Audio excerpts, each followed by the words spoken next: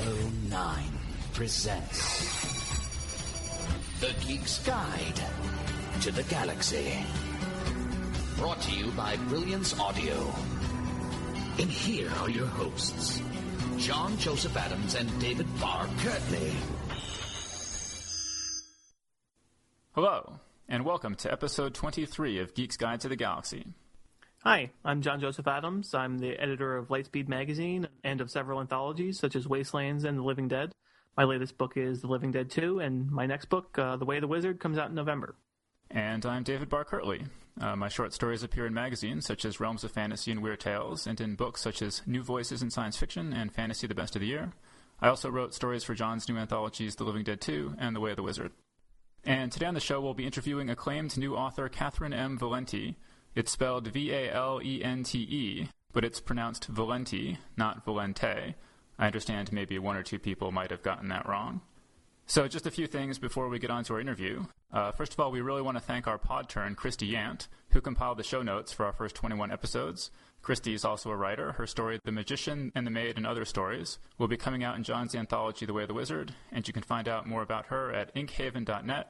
And our new podtern is Aidan Moher, and you can find out more about him at his blog, A Dribble of Ink. So thanks to those guys. We also have a new website at geeksguideshow.com.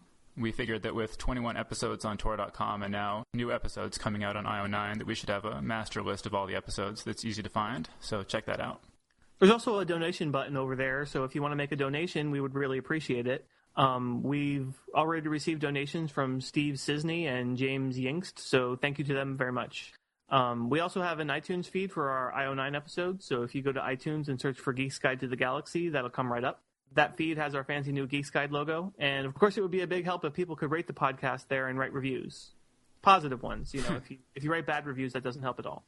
And another way you can help would be if you go to IO9 and write comments on the posts for each episode. You know, one problem we've discovered with doing a podcast is that sites like IO9 want content that's going to drive traffic to their site. And if everybody just goes and listens to the podcast on iTunes, it's not doing the site a lot of good. And especially since audio is so much more work to produce than blog posts. And, you know, we do mention IO9 in our intro, so I would imagine that a lot of people hear that. And so then they go and type IO9 into their browser and visit it. But then, you know, the site has no way of knowing that those people are going because of the podcast. So anyway, so if you want the show to continue, it would really help us out if after you finish listening, you would head over to IO9 and comment on the episode. And if you go to our site at geeksguideshow.com, we have links for each episode to the IO9 page where you can post those comments. Okay, and so as we mentioned, today we'll be interviewing Catherynne M. Valente. So Cat Valente is the author of over a dozen works of fiction and poetry, including Palimpsest, the Orphan's Tales series, and the crowdfunded phenomenon, The Girl Who Circumnavigated Fairyland in a Ship of Her Own Making. She is the winner of the Tiptree Award, the Andre Norton Award, and she was also a finalist for the World Fantasy Award in 2007 and 2009, and the Hugo Award in 2010. And we'll get to the interview right after this word from our sponsor. New from Brilliance Audio, the Hugo Award finalist, Palimpsest, by Catherynne M. Valente. Between life and death, dreaming and waking, at the train stop beyond the end of the world is the city of Palimpsest. To get there is a miracle, a mystery, a gift, and a curse. A voyage permitted only to those who've always believed there's another world than the one that meets the eye. Those fated to make the passage are marked forever by a map of that wondrous city tattooed on their flesh after a single orgasmic night. To this kingdom of ghost trains, lion priests, living kanji, and cream-filled canals come 4 travelers: Oleg, a New York locksmith; the beekeeper November; Ludovico, a binder of rare books; and a young Japanese woman named Sei. They've each lost something important: a wife, a lover, a sister, a direction in life.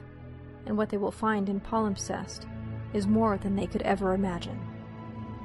An unabridged recording of Palimpsest by Catherynne M. Valente, narrated by N.A. Vigesa. Available now from Brilliance Audio and wherever audiobooks are sold. All right, so let's get Cat on the phone. Hello? Hi, it's Dave and John from Geek's Guide to the Galaxy. Hey, guys. Thanks for joining us on the show. No problem. So first of all, what are some of the books you read when you were younger that inspired you to want to become a writer yourself? So the one that I always want to shout out is D'Aulaire's Big Book of Greek Myths. which is this weird book that a bunch of women and men my age read, but nobody ever talks about anymore because the illustrations are really embarrassing. But it was my first real contact with Greek mythology. It's bright 70s orange and has horrifically bizarre illustrations all the way through it, but I loved it. And the first like non-picture book I ever read was The Neverending Story, which nobody believed I read because I was 5 and it's really long. So I had to like give a book report in front of my family to prove that I'd read the book. I mean, I could go on forever and ever. Seaward by Susan Cooper was a huge influence on me. Not the Arthurian book she wrote, but this other really weird book about Selkies. And every book of fairy tales my mother ever bought me. My mom is a political science professor, and the books that she had for me were fairy tales from around the world, you know, any collection of fairy tales she could find. And then she would have me read French Surrealist theater. She read me Plato's Republic as a bedtime story. You know, it would just, she made me read Waiting for Godot out loud to her when I was 9. And then I was in classics for such a long time. I was obsessed with classics that I read all dead people for years and years and years. I read science fiction and fantasy between the ages of like 5 and 18. And then I dropped into the hole of only reading dead people who wrote in non-English languages. So you coined the term myth punk to describe your work. What makes something myth punk, and who are some other myth punk authors that people should check out? So the hilarious thing about that word was that it was a joke. It was just a tossed-off LiveJournal entry. If you Google it and find the original LiveJournal entry, it's not a manifesto by any stretch of the imagination. It's a recounting of stupid jokes I was making over the breakfast table. And people really ran with it, I think, because there was no other word to really describe what I was talking about. The word myth punk, I can't even say my own word, comes from my understanding of the word steampunk, which is apparently not anything like what the word steampunk actually means. I discovered that a couple of years ago because I thought steampunk was like cyberpunk. It was about anxiety towards technology, only the technology was steam rather than computer technology. So that's not actually what steampunk ends up being about very much at all these days. And mythpunk, to my mind, has to do with engaging with mythology and folklore with that level of anxiety, not necessarily trusting the original sources, but making it our own in a really, I don't want to say angry way, but I think that anything that has the word punk in it has to have some level of anger. If you were satisfied with the way these stories were being told, if they spoke to you in any kind of meaningful way, then there would be no reason to retell them. As far as other mythpunk writers, I mean, I definitely think that Theodora Goss, I've always called her out as one of them, whether she likes it or not, I suppose. Seanan McGuire is somebody I really think is doing some amazing work in that arena these days. Really, anybody who is dealing with folklore and mythology in a way that isn't, oh, look at the pretty fairies. And that's a really easy thing to say, right? Like, we all want to say we're hardcore and our fairy tale retellings are the ones that are super badass in every way. But it's actually not true. Since I've been editing Apex Magazine, I've learned all about how bad fairy tale retellings can be and how plain even good ones can be. And if you're going to call it mythpunk, I feel like it has to be something more. I'm not wedded to the term mythpunk. If somebody else comes up with something better, I'm totally cool with that. I'm amused at how far it's gone from a little LiveJournal entry. Your novel Palimpsest, which is about a sexually transmitted city, was a finalist for the Hugo Award this year. How'd you come up with that concept, and how exactly does a sexually transmitted city work? So I came up with the concept on the highway between Missouri and Ohio, which is where all great ideas come from, sitting on the highway for hours and hours. And I had to do a story for Katerina Sidia's Paper Cities anthology, and I had just finished In the Cities of Coin and Spice, which is the second book in the Orphan's Tales series. And by that title, you might think that there's a couple of fantasy cities in that. And I was so done with cities. I didn't feel like I had another city in me at that point. And so I just started talking about, what the essence of cities are, what is it sort of psychically about a city that makes it something that people are so obsessed with, especially having moved to the East Coast. The way people are about New York is such a strange thing to me. People were never as committed and as sort of strident about living in LA as they are in New York. I mean, they love the industry in LA and everything, but it's not the same feeling. And I wanted to think about what that feeling really was. And the idea of cities on skin and writing on skin is one that I've been obsessed with for a long time. And it all just sort of came together. And the minute I thought of a virus, being a child of the 80s, automatically the idea of a sexually transmitted virus came bubbling up into my head. The way the sexually transmitted city works is that you can't go to Palimpsest without sleeping with somebody who's already been there. You sleep with somebody who has been to Palimpsest. The people who have been there have a mark on them. It looks like a tattoo. It looks like a little bit of a map. It's left ambiguous in the book how much those marks really are part of the city, physically part of the city, or just a kind of branding. And the night that you sleep with them, you dream about going to Palimpsest and in some sense are actually there and wake up with the same mark on you. That's how that works. Okay, so your recent novel, The Girl Who Circumnavigated Fairyland in a Ship of Her Own Making, was the first online crowdsourced book to win a major literary award before traditional publication. First of all, what's the book about? Well, so it started out as a book within a book in Palimpsest, which is, just the first of the really weird things about the way this book came into the world. And it's about a little girl named September who is spirited away from Nebraska by a sort of trickster character called the Green Wind and arrives in Fairyland and in the fashion of most girls who arrive in portal fantasy countries, ends up tangling with the dark ruler, the Marquess. Okay, and so could you explain what crowdsourcing is and why you decided to release the book that way?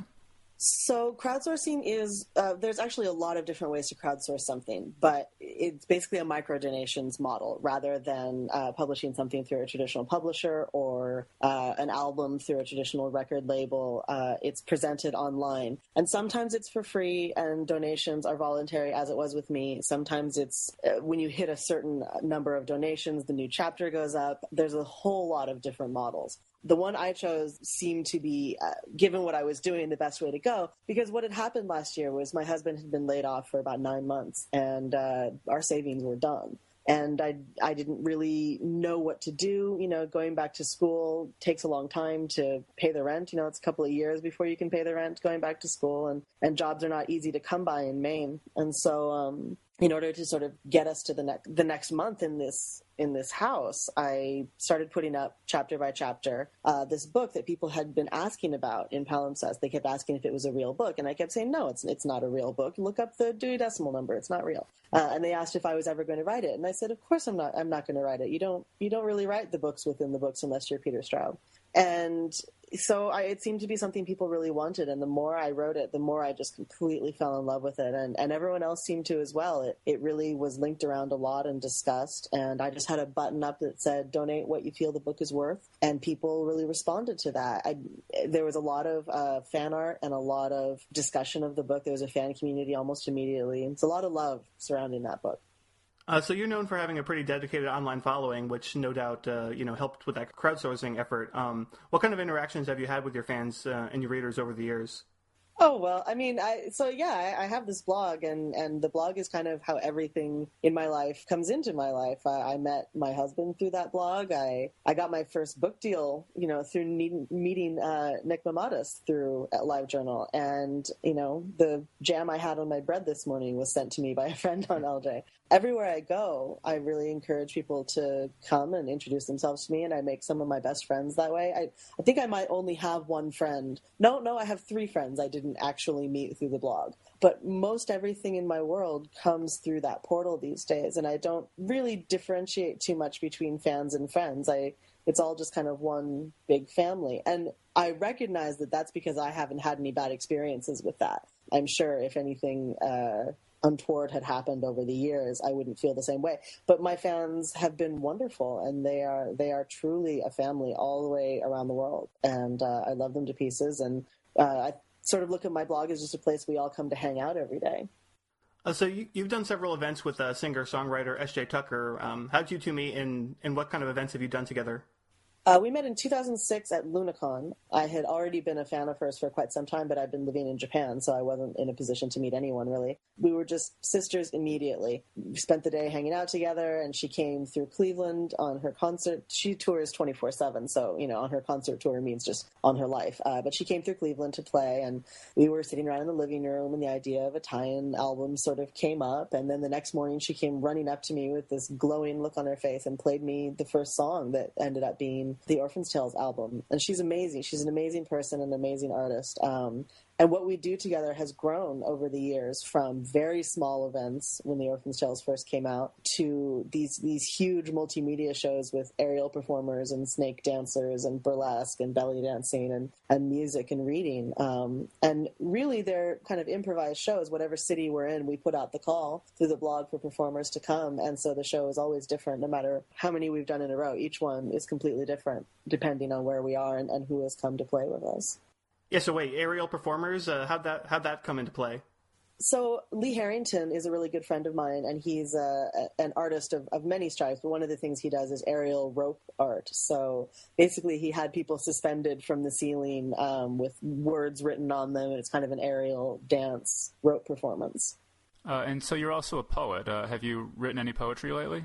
I've kind of taken a break from poetry. I do have a big poetry project coming up, but I can't really talk about it too much yet. I wrote 5 collections of poetry in something like 4 years, and that was a lot. It was a lot of work, and a lot of work in a good way. Like it was a lot of what I had been working on for years and years. I started out as a poet and had been publishing in poetry long before I even tried a novel. So it's not that I don't still love poetry, that I don't still read poetry, and I'm sure I will write it again. But the novels have taken up such a huge part of my life and time that I've sort of put that on the back burner for now.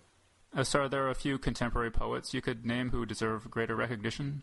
Oh, Diane McCoskey is my favorite living poet. I absolutely adore her, and she's hardly known in the speculative poetry world because she's considered a mainstream poet, except for how she writes about physics and Medea all the time. So I really think that she should have a wider audience in our community. Medea the Sorceress is my favorite book of her poetry. I really highly recommend it to everyone. Of course, there's the whole Goblin Fruit gang, Amal El-Mutar, Claire Cooney, Nicole Corner-Stace, Jessica Wick, that whole crowd. They're all amazing, but they're all pretty well known in the speculative poetry community. Diane McCoskey is definitely the old school poet I would bring back into the limelight if I could. So apparently you once roasted an entire goat on a spit and read the Iliad. What was that all about? I did. Well, I didn't personally roast the goat.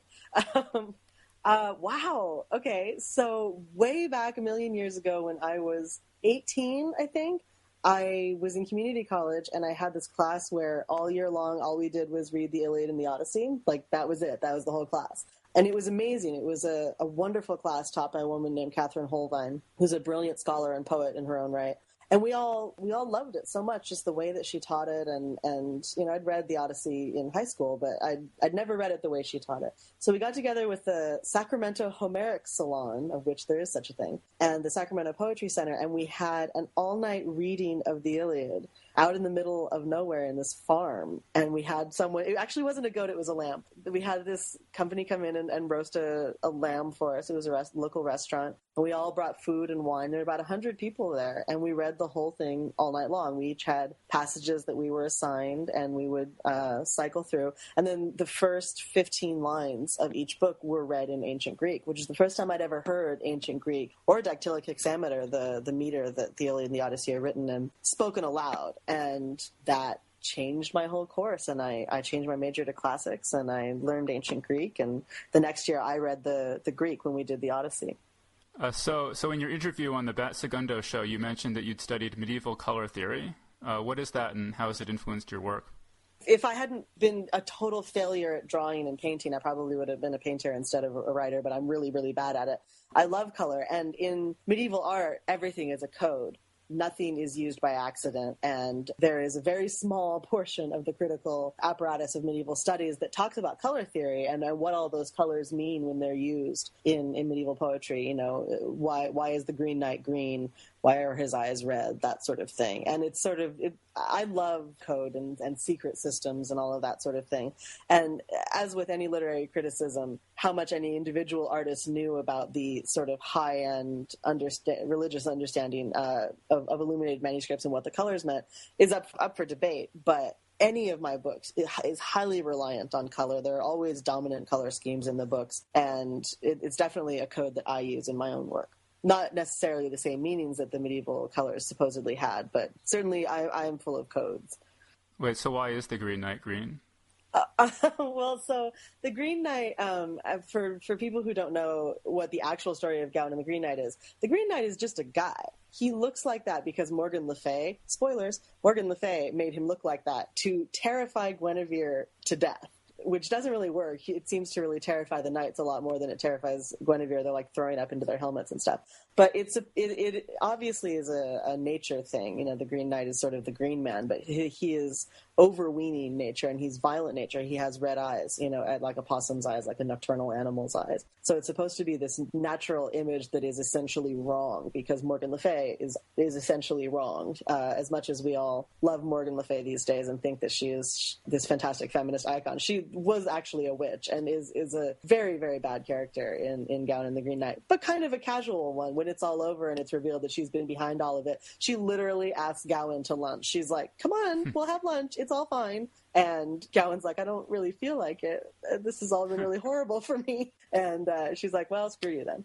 I mean, that's literally the end of Gawain and the Green Knight. The social mores are a little different. Okay, so we had a question from the audience. One of our listeners asks for your advice on writing sex scenes. What are some things to watch out for? How explicit should you be? What's the best point of view to use, etc.? So I actually wrote an entire essay about this, which is on my website.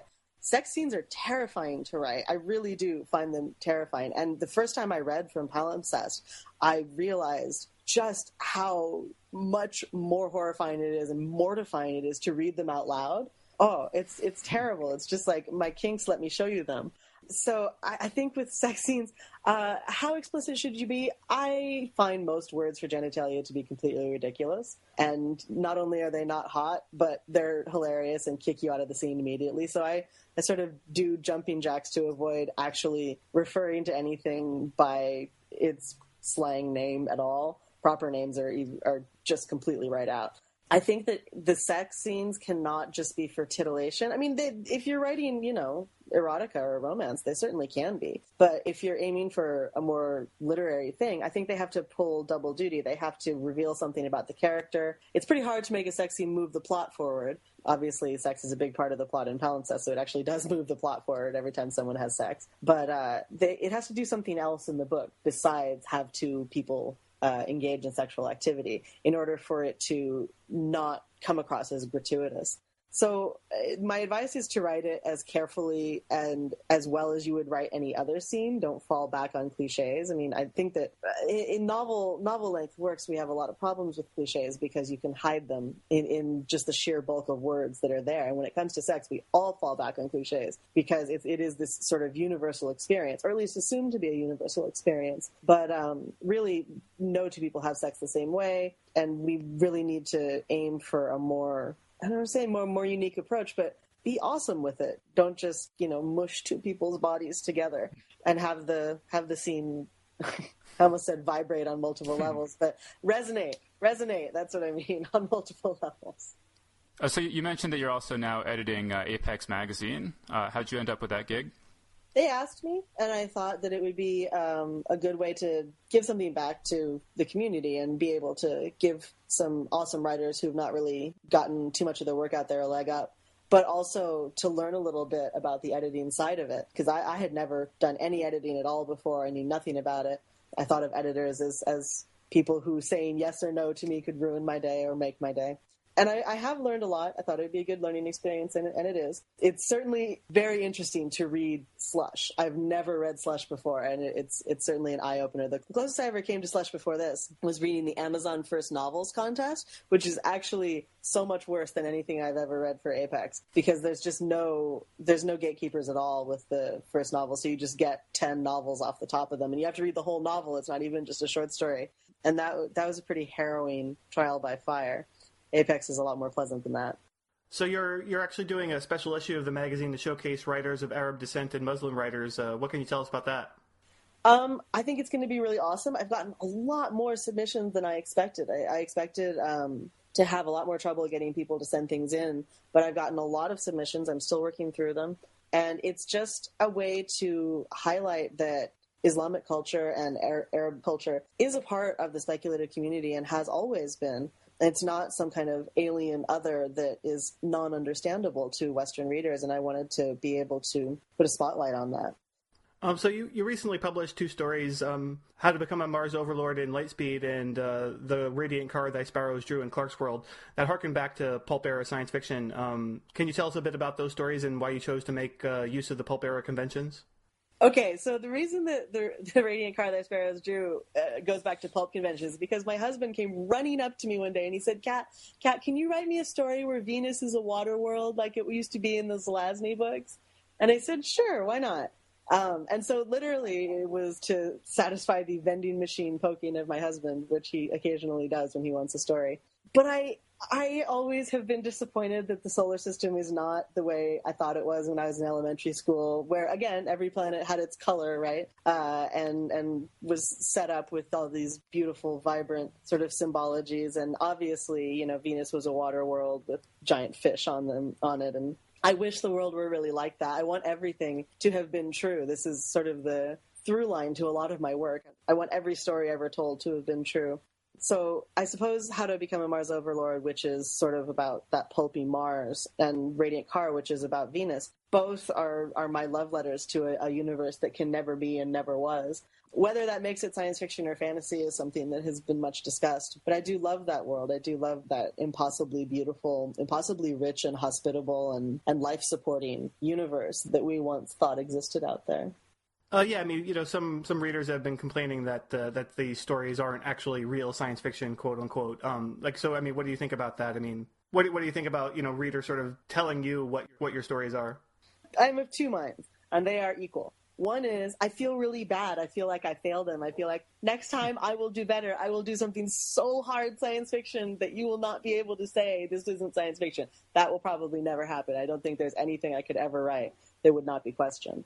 But the other side of it is, I guess I don't have any idea what science fiction means then. If it has to mean science fact in order to be counted as science fiction, then I don't know anything about what this literary movement is. Because if having worlds that don't currently exist according to our understanding makes it not science fiction, then you have to cut out like 70% of everything that was counted as science fiction before now. What about those pulpy worlds that I'm calling back to? Those are all counted as science fiction without a problem. Nobody tries to put them in a different section these days. Nobody puts Zelazny's stories in. I don't even know what else you would put them in. But there's a lot of movement to sort of shrink science fiction down to something that conforms with what we understand of science right now. And if all science fiction is stories that utilize science as we understand it right now, and our current understanding is infallible and can never be anything but infallible, then I guess I'm not science fiction. And I guess I don't get to play those reindeer games. But that's not my understanding of science fiction. Just out of curiosity, I mean, who are some of your favorite authors who write about aliens and robots and spaceships and that kind of thing? Well, I mean, I read Asimov and Clarke and Heinlein and Bradbury and Zelazny just like everybody else. I actually went through a period of being just so completely obsessed with Asimov, which actually I don't think I've ever talked about in interviews before. My mom is actually still stuck with all of my old Asimov paperbacks, which is quite the legacy to leave behind in California at my mom's house. See, the thing is, I feel like a lot of science fiction right now is pastiche science fiction, which I am totally guilty of as well. Because I was just going to say that I loved Theodore Goss's story in Interfictions 2, which is called The Child Empress of Mars. But that is a Burroughs pastiche, just as, Radiant Car is in some senses a Zelazny pastiche. So I think that there's a lot of conversation between current authors and those classic aliens and other planets science fiction authors going on right now. Your next book is The Habitation of the Blessed, which is based on the legend of Prester John. For our listeners not familiar with that legend, could you just tell us a little bit about it? So in 1165, a letter showed up in Constantinople, and it was kind of like the YouTube video of the ancient world. Everyone passed it around and said, you've got to see this thing. And it described this fantastical kingdom in the East. It was very vague about what the East was. You can't see my air quotes over Skype, but I'm making air quotes around the East. India Ultima, which was sort of medieval for very, very far away. And the author of the letter, the letter is in first person, says, hi, my name is Prester John, and I have all the most amazing things that have ever existed in any folklore and mythology in the history of the world. I have griffins and the Fountain of Youth and impossible riches, and even my butler is a pope, and everything here is totally awesome, specifically because I am a priest and also a king. Prester means presbyter, which is the same thing as priest. And medieval Europe really fixated on this because, as you know, Bob, priests aren't allowed to be kings in medieval Europe, but they thought that was a really good justification for them becoming kings. Frederick Barbarossa disagreed, and so did pretty much all the secular rulers. But there was this conversation about what the role of priests and kings were, and could we all have griffins and the fountain of youth if we let our priests be kings? Which sounds ridiculous, but, you have to figure these things out at some point. And this is kind of when the medieval world figured that out. And people kept looking for this place for hundreds of years and died looking for it. When the Portuguese invaded Ethiopia, they demanded to be taken to Prester John. And the Ethiopians had no idea what they were talking about. And they said, well, we're just going to call the Ethiopian king Prester John anyway, if that's okay. And so they did for like the next 50 years. They just referred to the Ethiopian king as Prester John because it would look awesome back home if they had found Prester John. And during the Crusades, people really thought Prester John was going to come and save them. It was this huge part of the medieval mindset. And again, I want everything ever to have been true.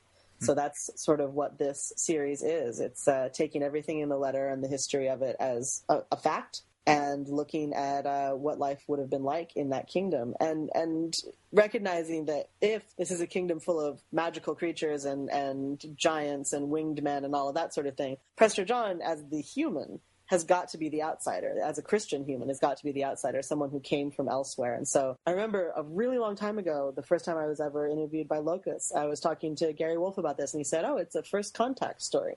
And I thought that was a really wonderful idea about this book. So what kind of challenges are there taking a legend like this and trying to turn it into a novel, like turning it into a contemporary narrative? Well, first of all, nobody has any idea who Prester John is. So I tell this story a lot. And so I have to not only construct the narrative as I want the narrative to be, but also teach the reader all of the things they need to know to read the book at the same time. Really, the way that was done in Habitation of the Blessed is that there is a frame narrative from the point of view of a bunch of Prester John-obsessed monks who are looking for the kingdom. So their sort of delving into the legends allows the reader to understand a little bit more about the pre-existing conditions of this world. Also, it's just a tremendous amount of research. Historical fiction always is, and you can't really go a paragraph without checking your facts and looking things up and what was and was not available to any characters in that universe. The classic example is always New World food and Old World food. There are plenty of things that people literally couldn't eat in the Old World. But I think the biggest challenge is always to have non-human points of view, be sympathetic, and to treat the other as the usual, which is kind of where I'm always coming from. I'm always more interested in the monsters than I am in the men. I'll be very interested to see what people who are medievalists and that whole community thinks of the book, because in some ways it very much goes against the traditional sort of heroic image of Prester John. So is there anything else new or upcoming that you'd like to mention? I have a short story collection coming out in December called Ventriloquism, which I just saw the cover for today, and it's amazing. I have a novel called Deathless coming out on March 29th.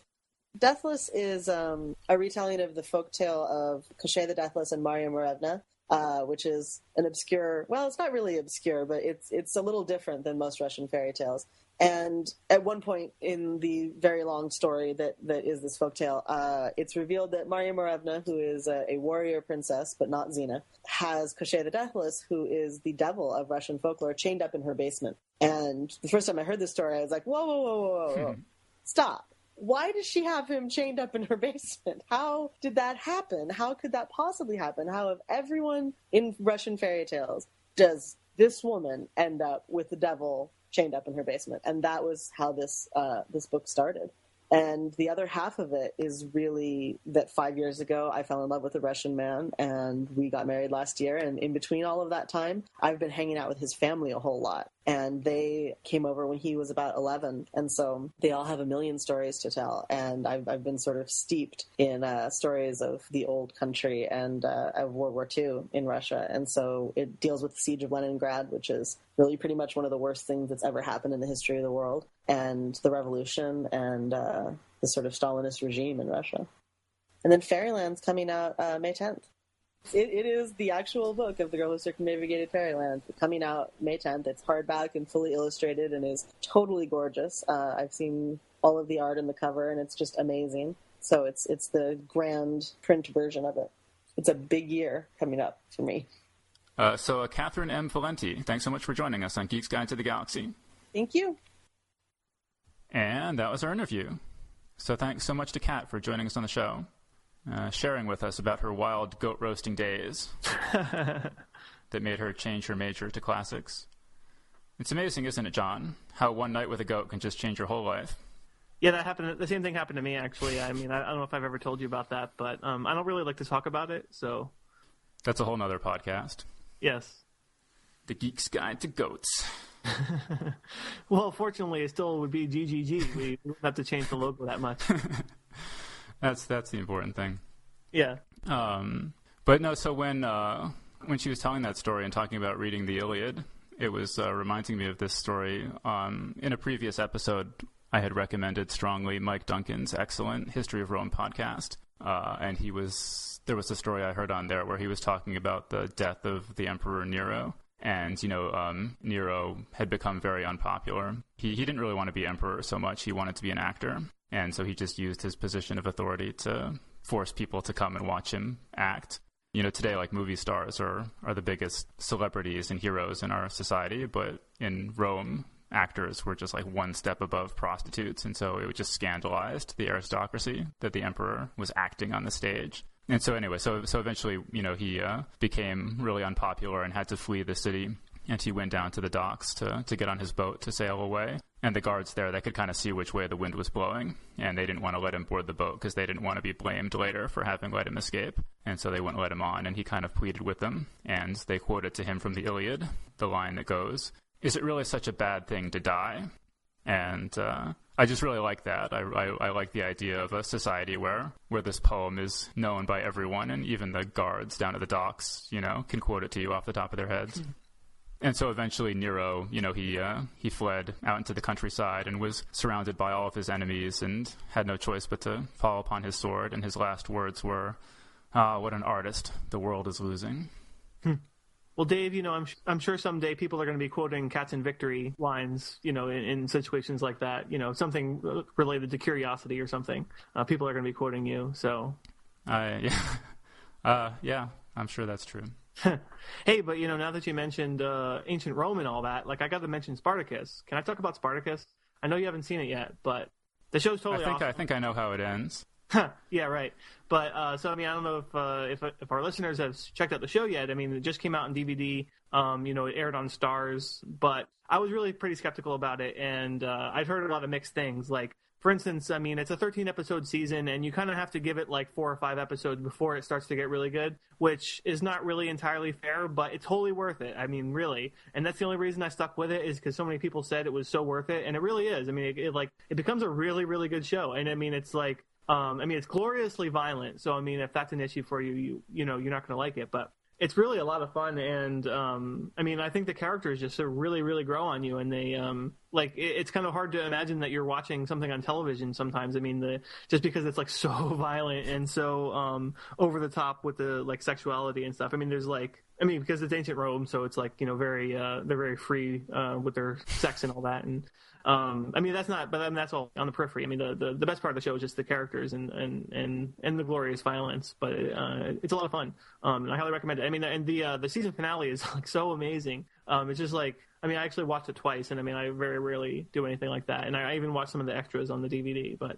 Yeah, like I watched the first episode and I was not at all impressed, but as you keep saying, it gets better, so I'll have to check it out at some point.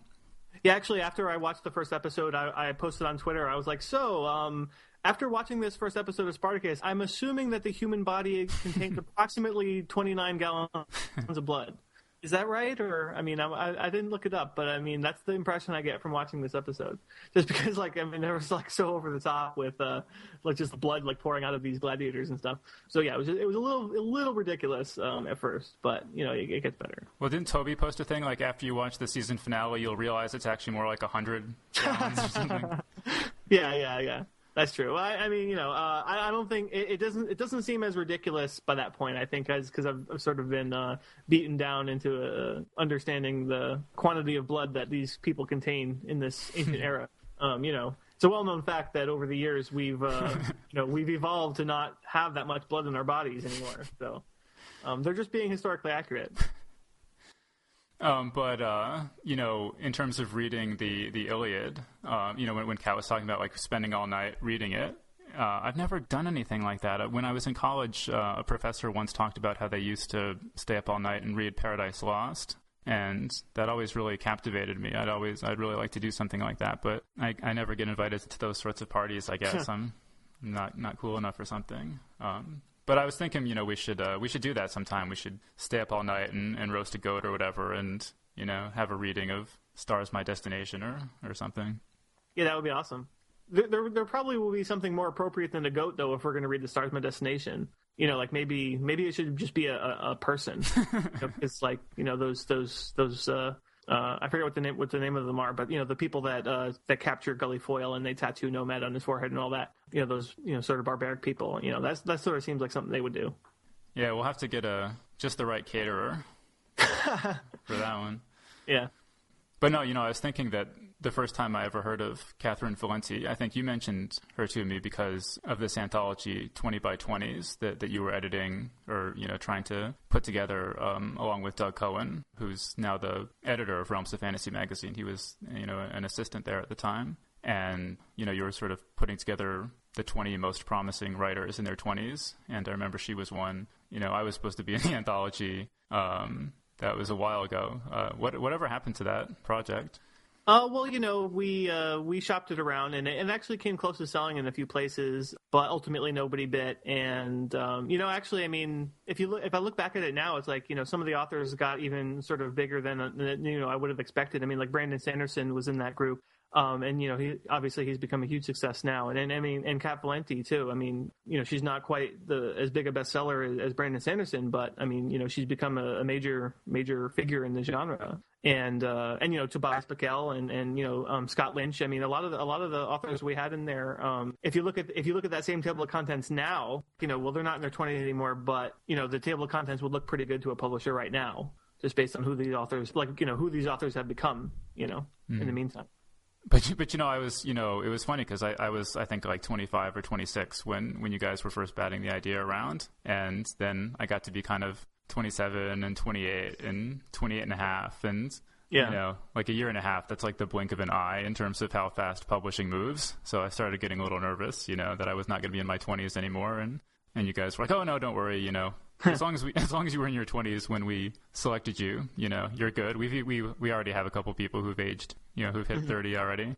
Yeah, I mean, well, the same thing happened to me because I'm a little bit older than Doug, and so I was also in my 20s when we were putting this together, and we thought that was just kind of a bonus that the editors are also in their 20s, but at least one publisher seemed to think that was a problem, and so we were sort of disqualified, or I was disqualified, because I had like already turned 30. But, it doesn't matter because they didn't make an offer on the book anyway in the end. But it was a stumbling block. So, yeah, I mean, damn ages. Well, it's like publishing moves so slow. If we could have gotten answers from people quicker, we could have actually shopped that thing around pretty well. But, just it didn't work out, Too bad. I mean, it would have been a good book, I think. Yeah, I mean, it is sort of like disconcerting how fast you age compared to how slow publishing moves. Even just sending out short stories, I mean... it's pretty typical for a magazine, say, to take 3 months to get back to you. And so, that's sort of 4 chances a year to submit that story. And, often the magazines you're submitting to have hundreds of, your odds are 1 in 300 or 400 or something. And so when you only get 4 chances a year, your age increments pretty quickly. Well, that's why there's so few young, promising writers in the field, just because, they... most of them, it's like, they're already old by the time you discover that they're a new promising writer, because it's taken so long for publishing to sort of get their stories out there and whatnot. Mm-hmm. And I was thinking about this today. I was sort of wondering, like, how many, young writers do we lose? Like, just like really great, talented writers, just do we never hear from because they just don't have the combination of sort of arrogance / masochism / time just to endure, say 5 or 6 years or more of constant frustration. Well, I mean, I think that might change a bit with the sort of because publishing is sort of changing. I mean, at least with short fiction. I mean, now we have a lot of online markets that accept electronic submissions and they have fast turnaround times, like Lightspeed. I mean, we turn around stuff usually within a couple days. So, either buying it or rejecting it. I mean, so like I was going to say that if there are any young writers listening to this, if like you're in your teens or if you're in college, you should definitely be submitting to contests and things, because there are all sorts of opportunities. There are all sorts of awards and contests and publications and things that you're eligible for that you'll lose your eligibility for very quickly. And there's really no sort of stepping stone between that stuff and just the wider publishing world. It's kind of like you've been in the kiddie pool and you just have to go straight to swimming with sharks, know. And so two things that really come to mind are for high school students are the Scholastic Art and Writing Awards, and they have those in all sorts of different categories. And there's a science fiction category, and then also the Dell Magazines Award, which is sponsored by Asimov's and Analog magazines, and that's for undergraduates. And that's a really great opportunity. If you win, they fly you to Florida for the International Conference on the Fantastic and the Arts, and you get to meet all sorts of writers and editors and hang out by the pool. It's a good time. And you won that. And I won that, yep. And the Scholastic Art and Writing Awards, too. Oh, you won both, okay. Yeah. But so I was just going to say that I actually have a section of my website called Resources for Teen Writers, where it lists all the contests and awards and things. So check that out. Actually, if you just search for teen writers online, it's just one of the first few things that comes up. All right, so we're going to take a quick break, and we'll be back right after this word from our sponsor. New from Brilliance Audio, An Artificial Night by Shauna Maguire. Changeling Night in the court of the Duke of Shadowed Hills, October Toby Day has survived numerous challenges that would destroy Fae and mortal alike. Now Toby must take on a nightmarish new assignment. Someone is stealing both Fae and mortal children, and all signs point to Blind Michael. When the young son of Toby's closest friends is snatched from their Northern California home and his sister falls into a coma-like state, the situation becomes way too personal. Toby has no choice but to track the villains down, even when there are only 3 magical roads by which to reach Blind Michael's realm, home of the legendary Wild Hunt, and no road may be taken more than once. If she cannot escape with all the children before the candle that guides and protects her burns away, Toby herself will fall prey to the Wild Hunt and Blind Michael's inescapable power. And it doesn't bode well for the success of her mission that her own personal fetch, Mayday, the harbinger of Toby's own death, has suddenly turned up on her doorstep. An unabridged recording of An Artificial Night by Shauna Maguire, narrated by Mary Robinette Kowal. Available now from Brilliance Audio and wherever audiobooks are sold. And we're back. All right, so Kat was talking about how her stories, How to Be a Mars Overlord and The Radiant Car Thy Sparrows Drew, were sort of inspired by these old pulp magazine images of Mars and Venus.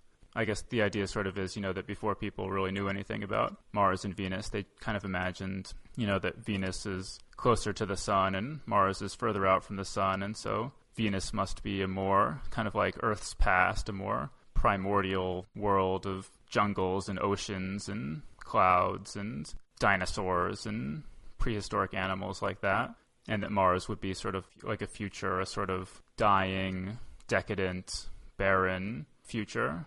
And that was sort of the consensus imagination view of those two planets. This stuff is a little before my time. I just sort of caught the echoes of it when I was a kid. Stuff like Ray Bradbury's The Martian Chronicles and Robert Heinlein's Red Planet are those kinds of treatments of the Mars with the canals and the ancient Martian civilizations and things. But sort of the classic example of this pulp era Mars is what Kat mentioned, the Edgar Rice Burroughs. Edgar Rice Burroughs is best known as the creator of Tarzan, but in science fiction he's best known for his Princess of Mars novel and its sequels. So actually there's a feature film in development, and it's not coming out till 2012, but it's got Andrew Stanton is directing it. He's from Pixar. He also directed Finding Nemo and Wall-E, and it's been reported that Michael Chabon was hired to do rewrites on the script. Yeah, it'll be interesting to see how they adapt it and sort of update it, because, the books the first one was published in like 1912, and so, they bear their age, as a lot of books written that long ago do. So it'll just be interesting to see how they update everything and make it more a contemporary story. I mean, because I think those are great stories. They're really, full of adventure and sort of sense of wonder. So it'll be nice to see those sort of updated for a new generation and to just get a whole new generation of people to even know what those books are. I mean, because actually I thought that everybody knew, like everybody who reads science fiction, I thought they knew Princess of Mars and they knew John Carter of Mars or the term Barsoom, which is what the Martians call the planet Mars in the series. But I was surprised. I mean, there was a lot of people I talked to about it, and they didn't know, they weren't familiar with it. So yeah, I mean, I think it'll expose it to a lot of new readers. And I guess we'll see a lot more probably writers like Kat Valenti being inspired to try their hand at reinventing those sort of pulp conventions. But actually, speaking of this Mars stuff, I mean, that reminded me, I actually wrote an article about Mars science fiction. In the Internet Review of Science Fiction, it's just irosf.com, recommending the essential quote-unquote novels and short stories and whatnot. But I divided it into two categories. So I have, Mars in the post-Mariner age, Mariner being the spacecraft that mapped Mars in the 70s. It's divided into Mars in the post-Mariner age and then Mars in the pre-Mariner age. And the pre-Mariner Mars is all stories in which, like Dave was just talking about, where, we thought there were canals on Mars and it was like this sort of dead or dying planet or whatever. And so the idea of Barsoom taking place on Mars is ridiculous as far as our current understanding of science goes. But I mean, I think everybody probably knew that, a Princess of Mars was not possible. I mean, just the stuff that happens with the aliens on there and everything. I mean, they probably figured that wasn't possible. But Mars fiction sort of took a really hard turn towards scientific plausibility in post-Mariner. And so it's interesting to sort of study the difference between the two types of Mars fiction and how they really, in a lot of ways, they don't bear any resemblance to each other at all. People have been trying to film Princess of Mars since 1931, and one of the more recent ones was Jon Favreau was gonna do it. He wrote and directed Swingers, and he recently did the Iron Man movies. In the novel, I guess John Carter is an American Civil War soldier, and he goes to sleep in a cave after being chased by Apache Indians and wakes up on Mars. And so, Jon Favreau wanted to keep him as a Confederate soldier. And he also wanted to have the Martian, I guess the Martian Tharks are 15 feet tall. And most other scripts have just made them human-sized just for, practical logistical purposes. He said, that John Carter has to be a Civil War soldier because what makes him such a formidable fighter when he gets to Mars is that he knows how to fight with a sword and ride a horse and stuff. And, a modern soldier wouldn't presumably know how to, ride a horse or fight with a sword. But actually, the first attempt to film it was a guy from Looney Tunes wanted to do it using animation. And apparently Burroughs thought that was a great idea because, with animation, you could actually do all the wild special effects and things that at the time would just be completely out of the question to do live action. So this guy did some test footage showing the four-armed Martians and the eight-legged thoats galloping, showing all 8 legs in coordinated motion. And apparently this is all according to Wikipedia, apparently they exhibited this around the country to see what people's reactions are. And it says, the test footage produced by 1936 received negative reactions from exhibitors across the U.S., especially in small towns, many of whom opined that the concept of an Earthman on Mars was too outlandish for Midwest American audiences, so that it never got made. And it says, had A Princess of Mars been released, it may have beaten Walt Disney's Snow White and the Seven Dwarfs to become the first American feature-length animated film. Oh, well, actually, I was going to say, and actually recently there was another adaptation of Princess of Mars. If you go to Netflix and you go into the streaming section, there's one from a couple of years ago that looks really, really awful. And all accounts, like I have friends that have seen it and they say and they confirm that it's awful. But if you want to see a really terrible version of it, I guess you can check that one out. I've refrained from seeing it myself, but I think Tracy Lords is in it. So, it doesn't look like a winner. I mean, maybe that was a case where, we've talked about in the show before where they have these companies that produce movies that are like just obvious ripoffs of blockbusters. And so in like the title is like slightly different and they make the packaging look exactly the same. And like, didn't you even get tricked into watching one by accident once? No, almost. I almost downloaded one. Oh, almost.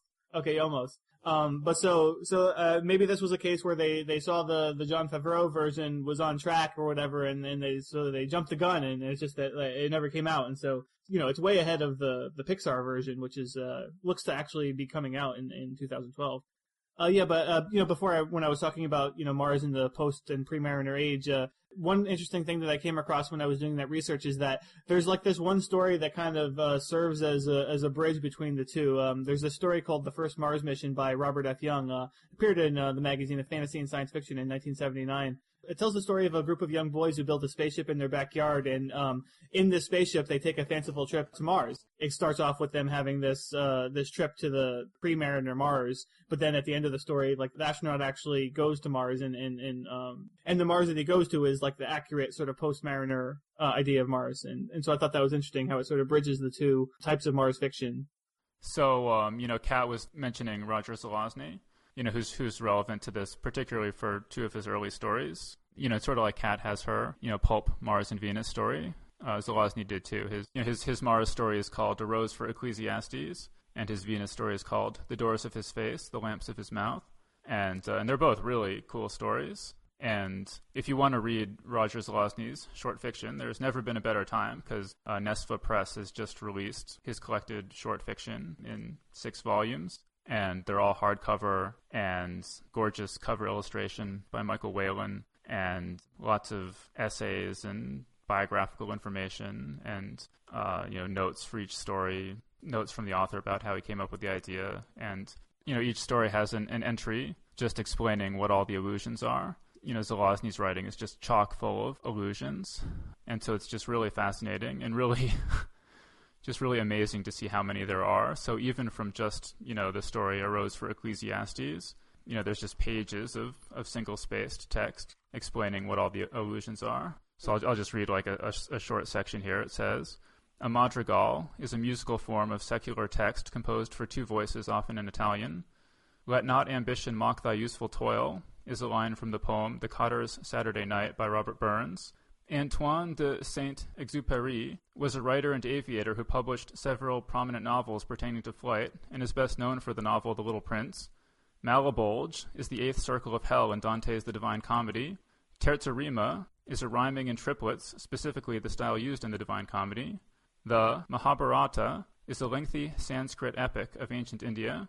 And so, it just goes on like that for pages, and that's for one short story, and there's a thing like that for every story in all these volumes. So, just the breadth of knowledge Zelazny had is just really striking.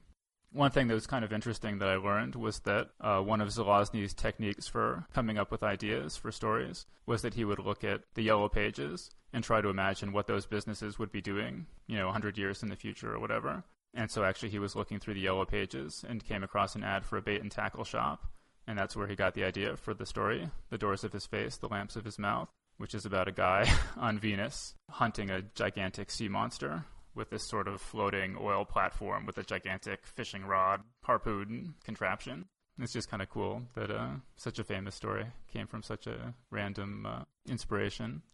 So, but speaking of the Zelazny collection, that just reminds me of a similar type collection that Hafner Press put out from Lee Brackett. It's not as comprehensive as the Zelazny, but the collection is called Martian Quest, and it sort of collects all of her Mars stories. And, she was actually very prominent among the writers who were writing these pre-Mariner Mars stories. One of the better ones, too. I think she's sort of an unappreciated writer these days. I think only hardcore SF people tend to know who she is, except, if you pay attention to Star Wars credits, you may notice that she co-wrote the screenplay for Empire Strikes Back. But other than that, she actually wrote a lot of awesome stuff too, and she wrote stuff about Venus as well. So she has this character Eric John Stark, and she wrote all these stories about him, and he goes from Mars to Venus and all over.